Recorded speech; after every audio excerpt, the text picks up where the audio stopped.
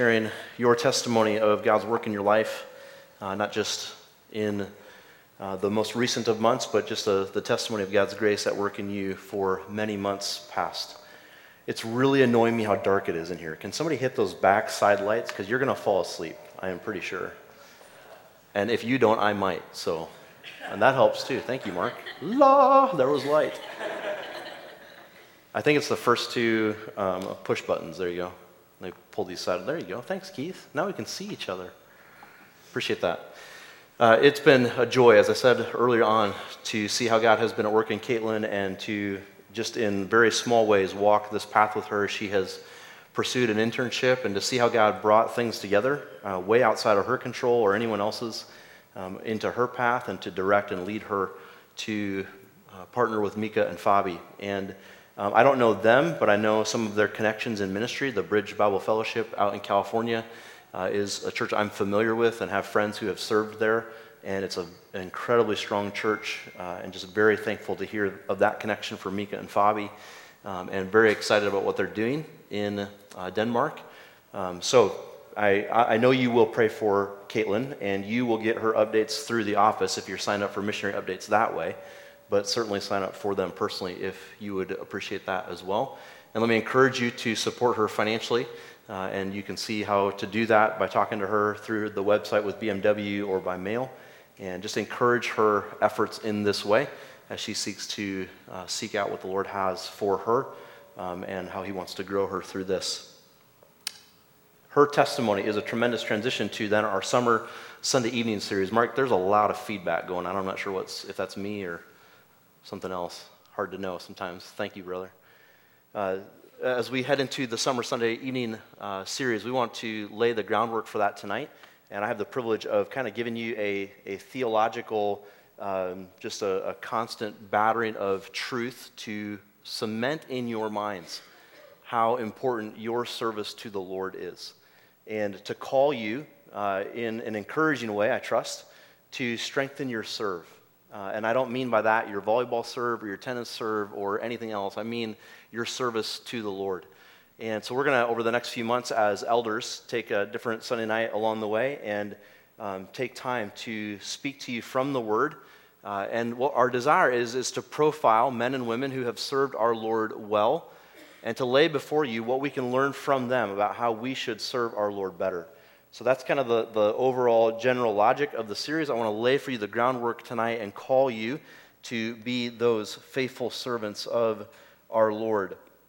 As we get to those faithful servants and their profiles, I want to, before that, give you the truth that undergirds the whole thing. I want to make this compelling biblical case to you for what you should be doing in giving yourself to serve the Lord, but also to keep you interested and involved in, invested in the preaching of the Word that would encourage you to do that better. As I thought about coming to Newton Bible Church in 2011, I have been reminiscing about that because we're doing NBC 101 in our Sunday school, and I've been thinking through our church's history and my relationship to the church. And one of the things that stuck out to me as we got to know the church better was how many servants of the Lord were faithfully and fervently serving Him. And who had been doing that for decades in a specific role within the body of Christ that most other churches aren't going to hear about, but God knows, and God was honored by their service. And it just grabbed me with how faithful and fervent so many of our servants here at Newton Bible were, and that has not changed. I've only seen more of the depth of that in our body. So this is not intended to call you to something you're not doing. It's rather intended to strengthen that which you are already doing, and to encourage you to improve and increase that which the Lord has already given you in ministry. To do that tonight, I want to just kind of lay the groundwork with two simple points, and they're not rocket science, and we're going to run through a bunch of scriptures. Most of it I'm just going to read, a few of it you'll turn to overwhelm you with these two truths in a good way. The first is that we are saved to serve. We are saved to serve.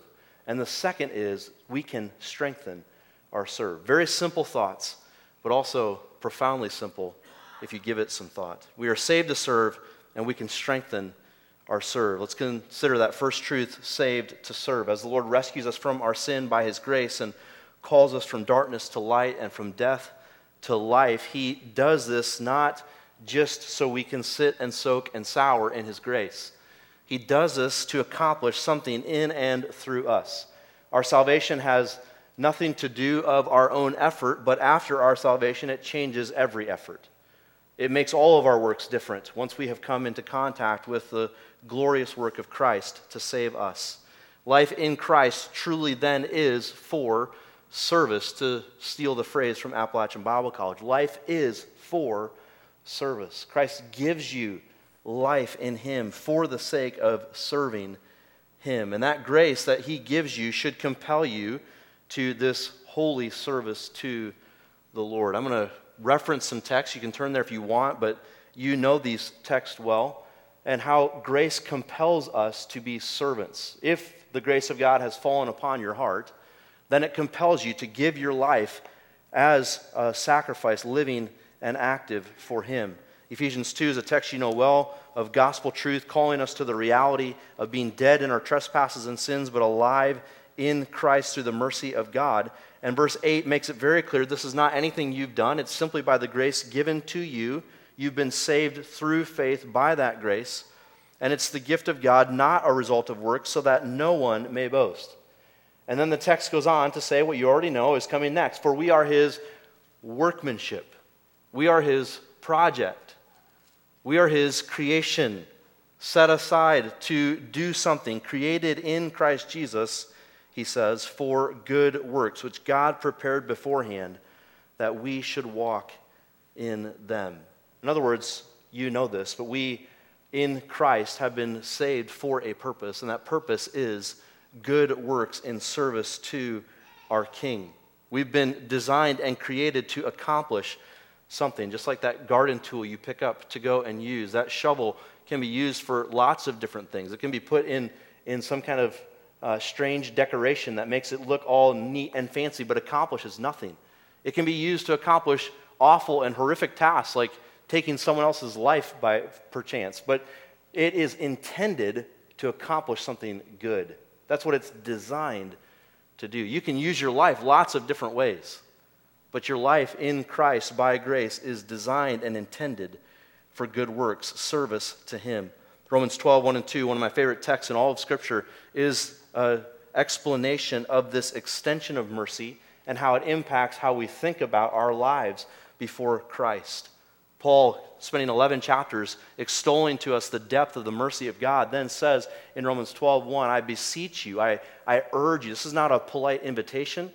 This is not a slight beckoning call outside of your window. Please consider. No, this is an exhortation, a beseeching, a calling to your soul. I beseech you, therefore, brothers, by the mercy of God, that you give your life, you lay down your life as a living sacrifice, holy and acceptable to God, which is your reasonable service or your only responsible act of worship in light of the mercy you've been given. In light of what God has done to rescue your soul from the realities of your own sin, you ought then lay down this life in sacrificial worship back to him. Maybe you've heard this story before, but as Abraham Lincoln came to his presidency, before he came to his presidency, he was a lawyer, and he squared off against a man named Edwin Stanton, who just obliterated him in one of the cases that they were arguing opposite sides of. And Stanton became very vindictive to Lincoln, rubbed it in his face every opportunity that he had. Well, when Lincoln became president, he reached out to Stanton and invited him to be his Secretary of War. Maybe this was the old adage that you keep your friends close and your enemies closer. I don't know. But he gave this invitation to Stanton. And when Stanton learned of this, he was overwhelmed, and with tear-filled eyes, he accepted this honor, and he said to the messenger, tell him that such magnanimity will make me work with him as man was never before served. Having been shown so much mercy by Lincoln, Stanton couldn't help but say, I will do it to the best of my ability and serve Lincoln every opportunity I have. That is a small glimpse of what we should be in response to the great grace and mercy of God to us in Christ. And then in the book of Titus, you know this text well because we've been working through Titus before we jumped into the summer series. In Titus 2, 11 to 14, Titus is told by Paul that the grace of God has appeared unto us to rescue us, to save us. But not just to save us, also to sanctify us, to change us, to teach us and train us how to be self-controlled and upright and godly in this present evil age. And the text goes on to speak of the glorious work of that grace in our lives to make us a people for Christ's own possession. In verse 14, he says of Christ, he gave himself for us to redeem us from all lawlessness and to purify for himself a people for his own possession. He could have left it there.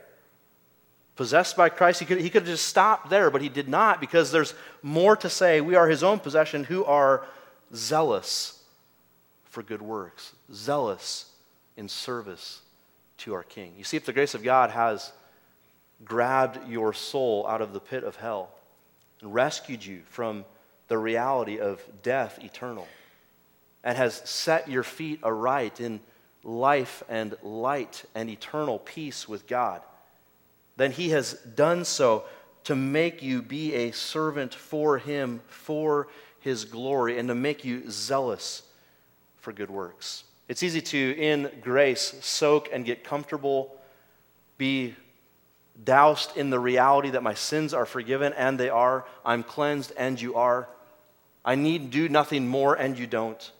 But to get so used to all these thoughts that you just get lazy in your pursuit of Christ. However, grace ought do the opposite. That's not a product of grace. That's a product of your own selfish twisting of grace. Grace always impacts you to move you to glorify Christ through sacrificial service to him, making you zealous for him. That's the compelling nature of grace. We're saved to serve. To kind of expand that study a little bit, think of how the New Testament describes us as believers, as those who have been rescued from our sin and know peace with God through his Son. Think of some of the terms that the Scriptures use to describe us as followers of Christ. Well, you know the main one is disciple. But that disciple term gets morphed as you kind of work your way through Scripture to be slave or servant.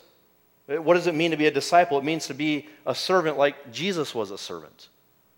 He who came to serve and to give his life as a ransom for many. That's what it means to be his disciple. We'll get to this soon in the book of John, but John 12 soon, in a few months. John 12:23, Jesus answered them, "The hour has come for the Son of Man to be glorified. Truly, truly, I say to you, unless a grain of wheat falls into the earth and dies, it remains alone. But if it dies, it bears much fruit. Whoever loves his life loses it, and whoever hates his life in this world will keep it for eternal life. If anyone serves me, he must follow me, and where I am, there will my servant be also. If anyone serves me, the Father will honor him." You see the logic of that text. Jesus calls us to be his disciples, calls us to follow him, which will lead ultimately to his glory, calls us to follow him in dying like he has died, to be like that kernel of wheat, willing to fall into the ground, not desirous of our own lives, hating our own lives in this world so that we might keep it for eternal life. And that looks like, as he says in verse 26, service to Christ. What does it mean to be a Christian? It means to be a servant. Luke 17, verse 10, Jesus, when he speaks of the reality of his disciples to them, how they should think about themselves, he says this, "So you also, when you have done all that you were commanded, say, we are unworthy servants. We have only done what was our duty." This is how Jesus instructs us to think about our activity for him, our service for him. We are merely doing that which we are called to do. In Acts 26:16, Paul is describing his conversion experience when Christ accosted him on the road and dropped him to the ground and appeared to him in a bright light. And he says in Acts 26, describing to Agrippa what happened on that day, he says, Jesus said, "But rise and stand upon your feet, for I have appeared to you for this purpose, to appoint you as a servant and witness to the things in which you have seen me, and to those in which I will appear to you." 1 Corinthians 4, 1 and 2, Paul takes this to heart, and he says, how should you regard us? As servants of Christ and as stewards of the mysteries of God.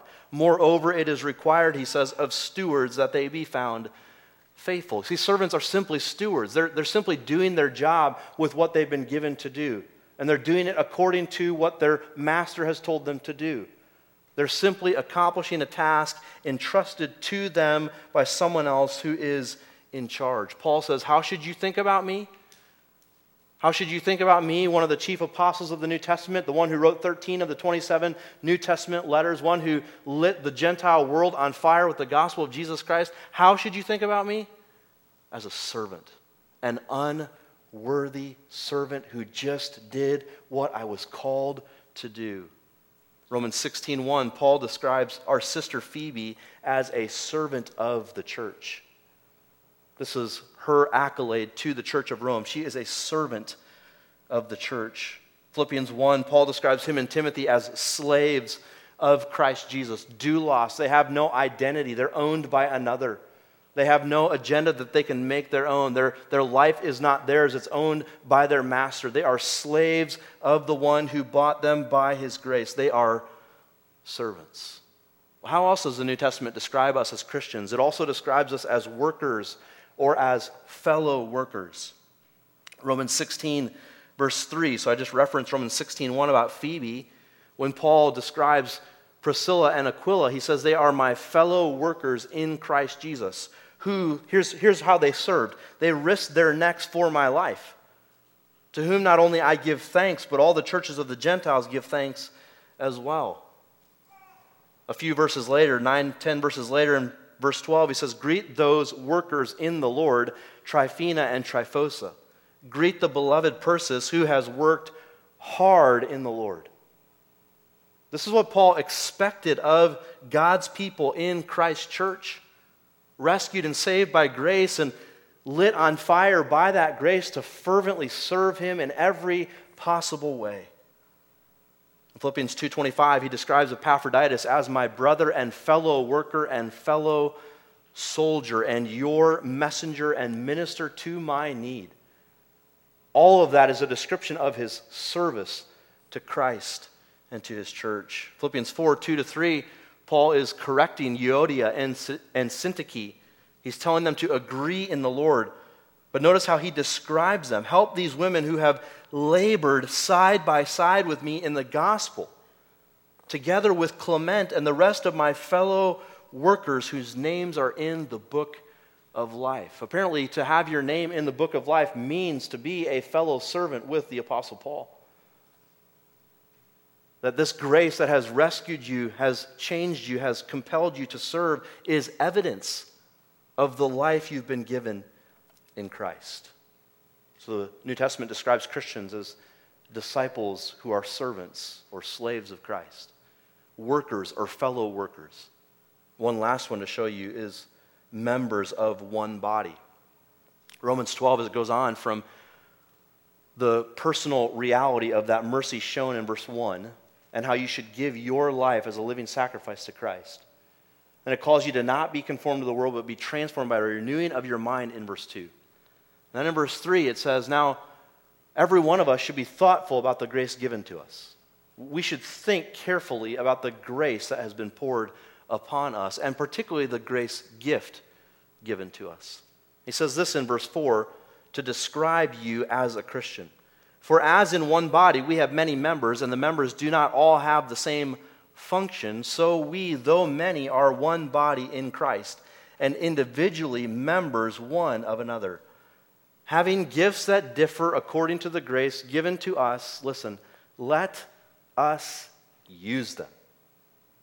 Let us use them.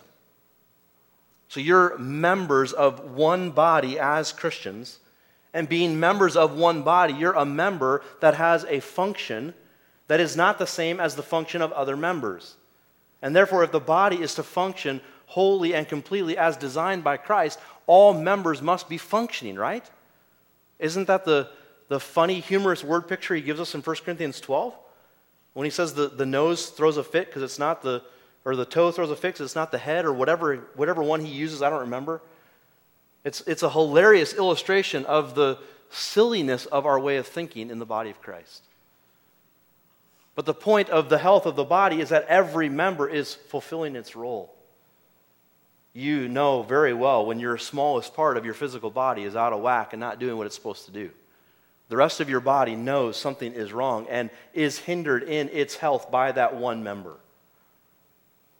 This is very true also in the body of Christ. You have been given a grace gift by Christ, and he expects you, through the pen of Paul, to use it as a member of the body, to be a servant of the body of Christ. And then just consider, in another realm of thought, to drive this point home, the example of Paul. So I've laid out before you, how does the New Testament describe us as Christians? I've laid out before you the compelling nature of grace from texts like Titus 2 and Romans 12. Now just think about, how does Paul think about and describe himself when he talks about his service to the Lord?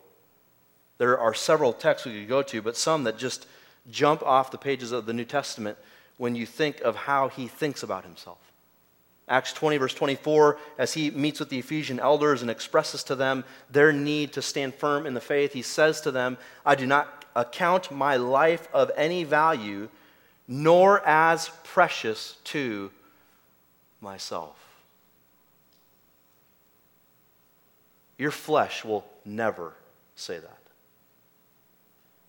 Nothing other than the powerful work of the Spirit of God upon your mind and your heart will bring you to say something like that.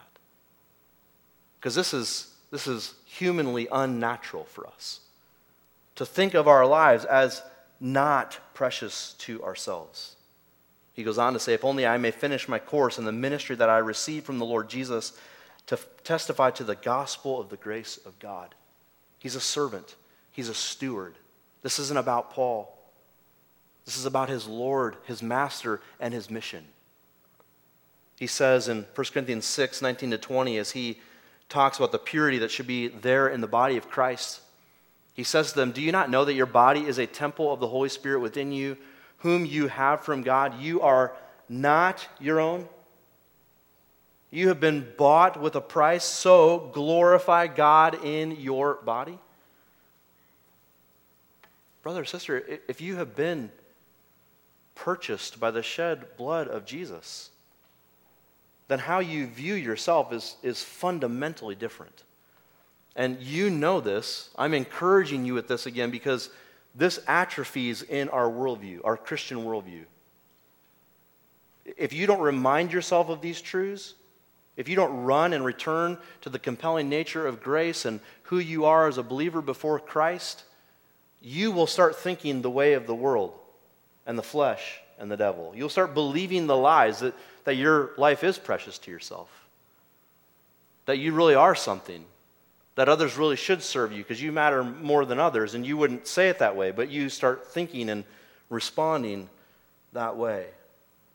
And so Paul reminds us, you are not your own. You've been bought with a price. Therefore, glorify God with your body. And then maybe the most astonishing statement of all is in his second letter to the church at Corinth, as he grieves over that church probably more than any other, and yet rejoices over them as well. Comes to the end of his second letter, which is a painful one to write, as he defends his ministry and calls them to trust his service to them and his apostleship, defends his stewardship of the gospel. He comes to the end of the book, near the end in chapter 12, verse 15, he says to them, I will most gladly spend and be spent for your souls. That's how Paul viewed his life. So much committed to serving Christ that he would gladly give himself to spend and be spent for your souls. Friend, I fear we're too soft in our service to the Lord. We would like to give a little here and give a little there, but mostly keep it in reserve. Paul had no reserve. He gave it all for the Lord. I know there's times for breaks and recreation, so you're restored in the Lord. Paul did that. Jesus did that with his disciples. Don't mishear me. but I think our threshold might be a little low. I know mine is. It starts to hurt a little bit. I want out. I don't want the pain of sacrificial service to my Lord, but this is what we're called to as servants of Christ. So we are saved to serve. Can I encourage you with our second point quickly, is that we can strengthen our serve. That's been an encouraging and exhorting thought to me lately. I've thought especially about my role as husband and father and pastor. Those three main areas in my life of service to the Lord, and how much better I could do. How much more faithful I could be in every one of those categories. And that's not a downer statement. It's just the reality. We all can grow and increase in our service in the roles God has given to us. I want you to turn in your Bibles to 2 Timothy 2. That might be the latest time in a sermon I've ever called you to open your Bibles. 2 Timothy chapter 2, verses 1 through 7. As Paul calls Timothy to serve the Lord, he says this to him in chapter 2 of the second letter. You then, my child, be strengthened by the grace that is in Christ Jesus. And what you have heard from me in the presence of many witnesses, entrust to faithful men who will be able to teach others also. Share in suffering as a good soldier of Christ Jesus. No soldier gets entangled in civilian pursuits, since his aim is to please the one who enlisted him. An athlete is not crowned unless he competes according to the rules. It is the hardworking farmer who ought to have the first share of the crops. Think over what I say, for the Lord will give you understanding in everything. We can strengthen our serve, and notice how Paul calls Timothy to strengthen his serve. He was timid in his service to the Lord as a pastor, and Paul reminds him, we've not been given a spirit of fear, but of power and love and of a sound mind. He lays before him his own example in chapter 1, and now in chapter 2 he calls him to pursue faithfulness, greater faithfulness in service. Notice how it's all rooted in the strengthening grace of Christ in verse 1. He calls him first not to serve, but to be strengthened by grace. And so hear us in this series, not calling you primarily to serve and do, calling you primarily to be strengthened in grace. And being strengthened in grace, you will then serve. You will go forward in fervent service to him. This service, notice then, will be costly. We will suffer if we are good soldiers. He tells them very clearly in verse 3, share in that suffering as a good soldier. There's nothing fun or enticing or easy about being a soldier in a battle. There's nothing simple or ordinary about giving yourself to the task of being a foot soldier in a conflict like World War II or Vietnam. It's the worst of worst in situational realities. And you will suffer to be faithful. Paul says to be strengthened by grace and to serve, it will be costly. And then see what this service requires in verses 4 through 6. It requires the singular focus of the soldier. He calls you to put on the mindset of a soldier whose singular aim is to please his enlisting officer. In other words, a soldier has one job, and that's to do what he's told. They break their will in their basic training, letting them know you are not to think on your own. You're to do what you're told. Don't think about it. Because their main job as a soldier is to do what they're told. Paul says to Timothy, you need to be like that. You need to be singularly minded, singularly focused, like the soldier, pleasing your commanding officer. Verse 5, he says it's going to take the self-discipline of the athlete. So the singular focus of the soldier in verse 4 and the self-discipline of the athlete in verse 5. You need to compete according to the rules, he says. Don't take shortcuts or fast tracks. Don't look for the easy way out to get the medal in a way that is not according to the rules. Have the self-discipline to train hard and to work hard and to labor hard so that you can compete well. Number 6, it's going to require the hard work of the farmer. We see this lived in front of us week in and week out by our men and women who farm in our community. Their work is never done, never completed, never accomplished. One harvest in, another harvest to plant and get ready. It is constant, endless bone-breaking work. Paul says to Timothy, if you're going to be a faithful servant, you need to be like the farmer, working hard in the task so that you can enjoy the harvest. Then down, if you look down in verse 15 of that same chapter, he says to Timothy, do your best to present yourself to God as one approved. Do your best is a translation of a word that means to be hasty, to be zealous, to be quick about it.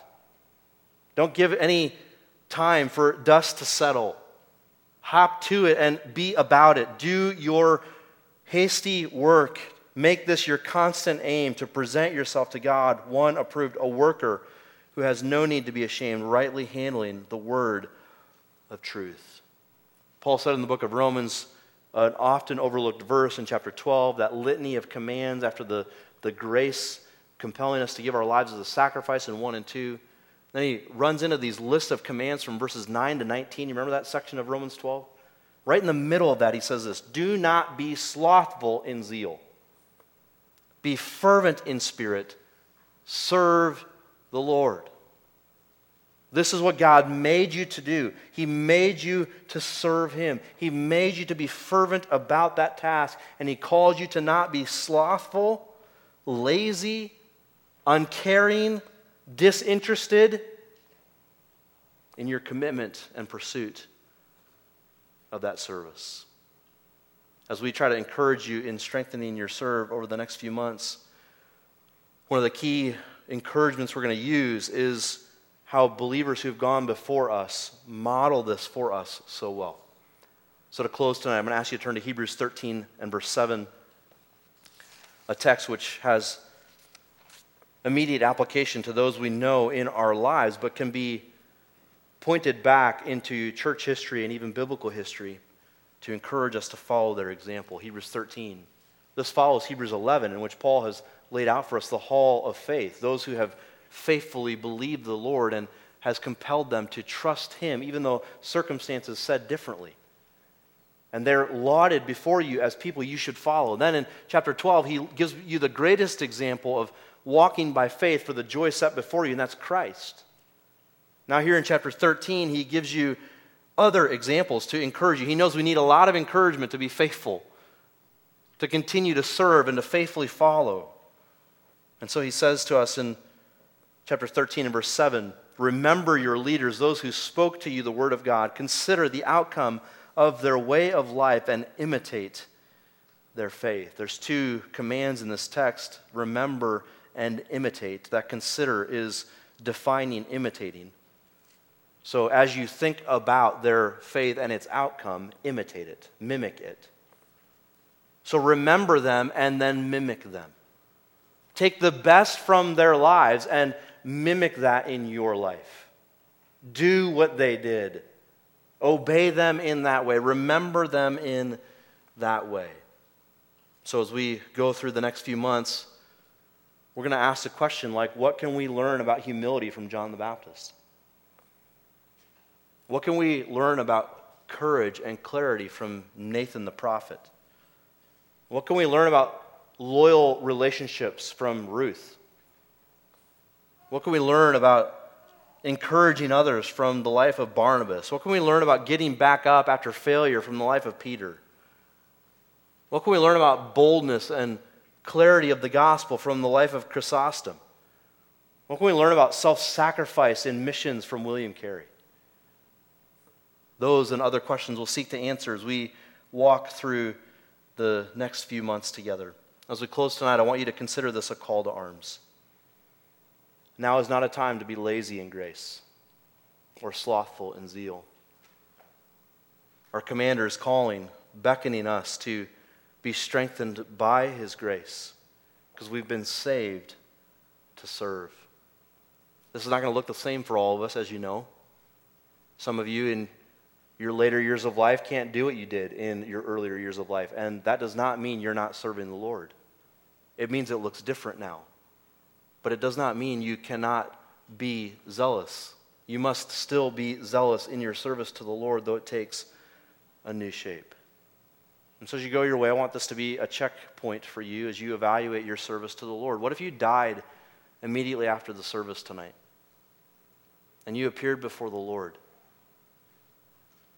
And all the stuff of life, obviously, immediately is burned away. And all that's left is that which you've done for him. As C.T. Studd once said, only one life, 'twill soon be past. Only what's done for Christ will last. May God help us. Let's pray together. Father, we praise you for the grace you give to save us, and to sanctify us, and to strengthen us to be your servants. We ask that you would help us to kill our laziness, to put to death our slothfulness in zeal. Make us to be brothers and sisters in Christ who encourage and exhort one another to love and good deeds. And in so doing, Father, would you make us more faithful and more fruitful in our service to you? There's so much left undone in the areas of service you've called us to. The task is overwhelming, and we are not fit for the task. But by your grace, you are able. So, Lord, in your omnipotence and in your nearness to us, would you move us along in the next part of the task? Would you help us to be faithful plotters like Hudson Taylor, just doing the next thing? And would you, in your kindness, then accomplish your purposes through us, whatever that may be?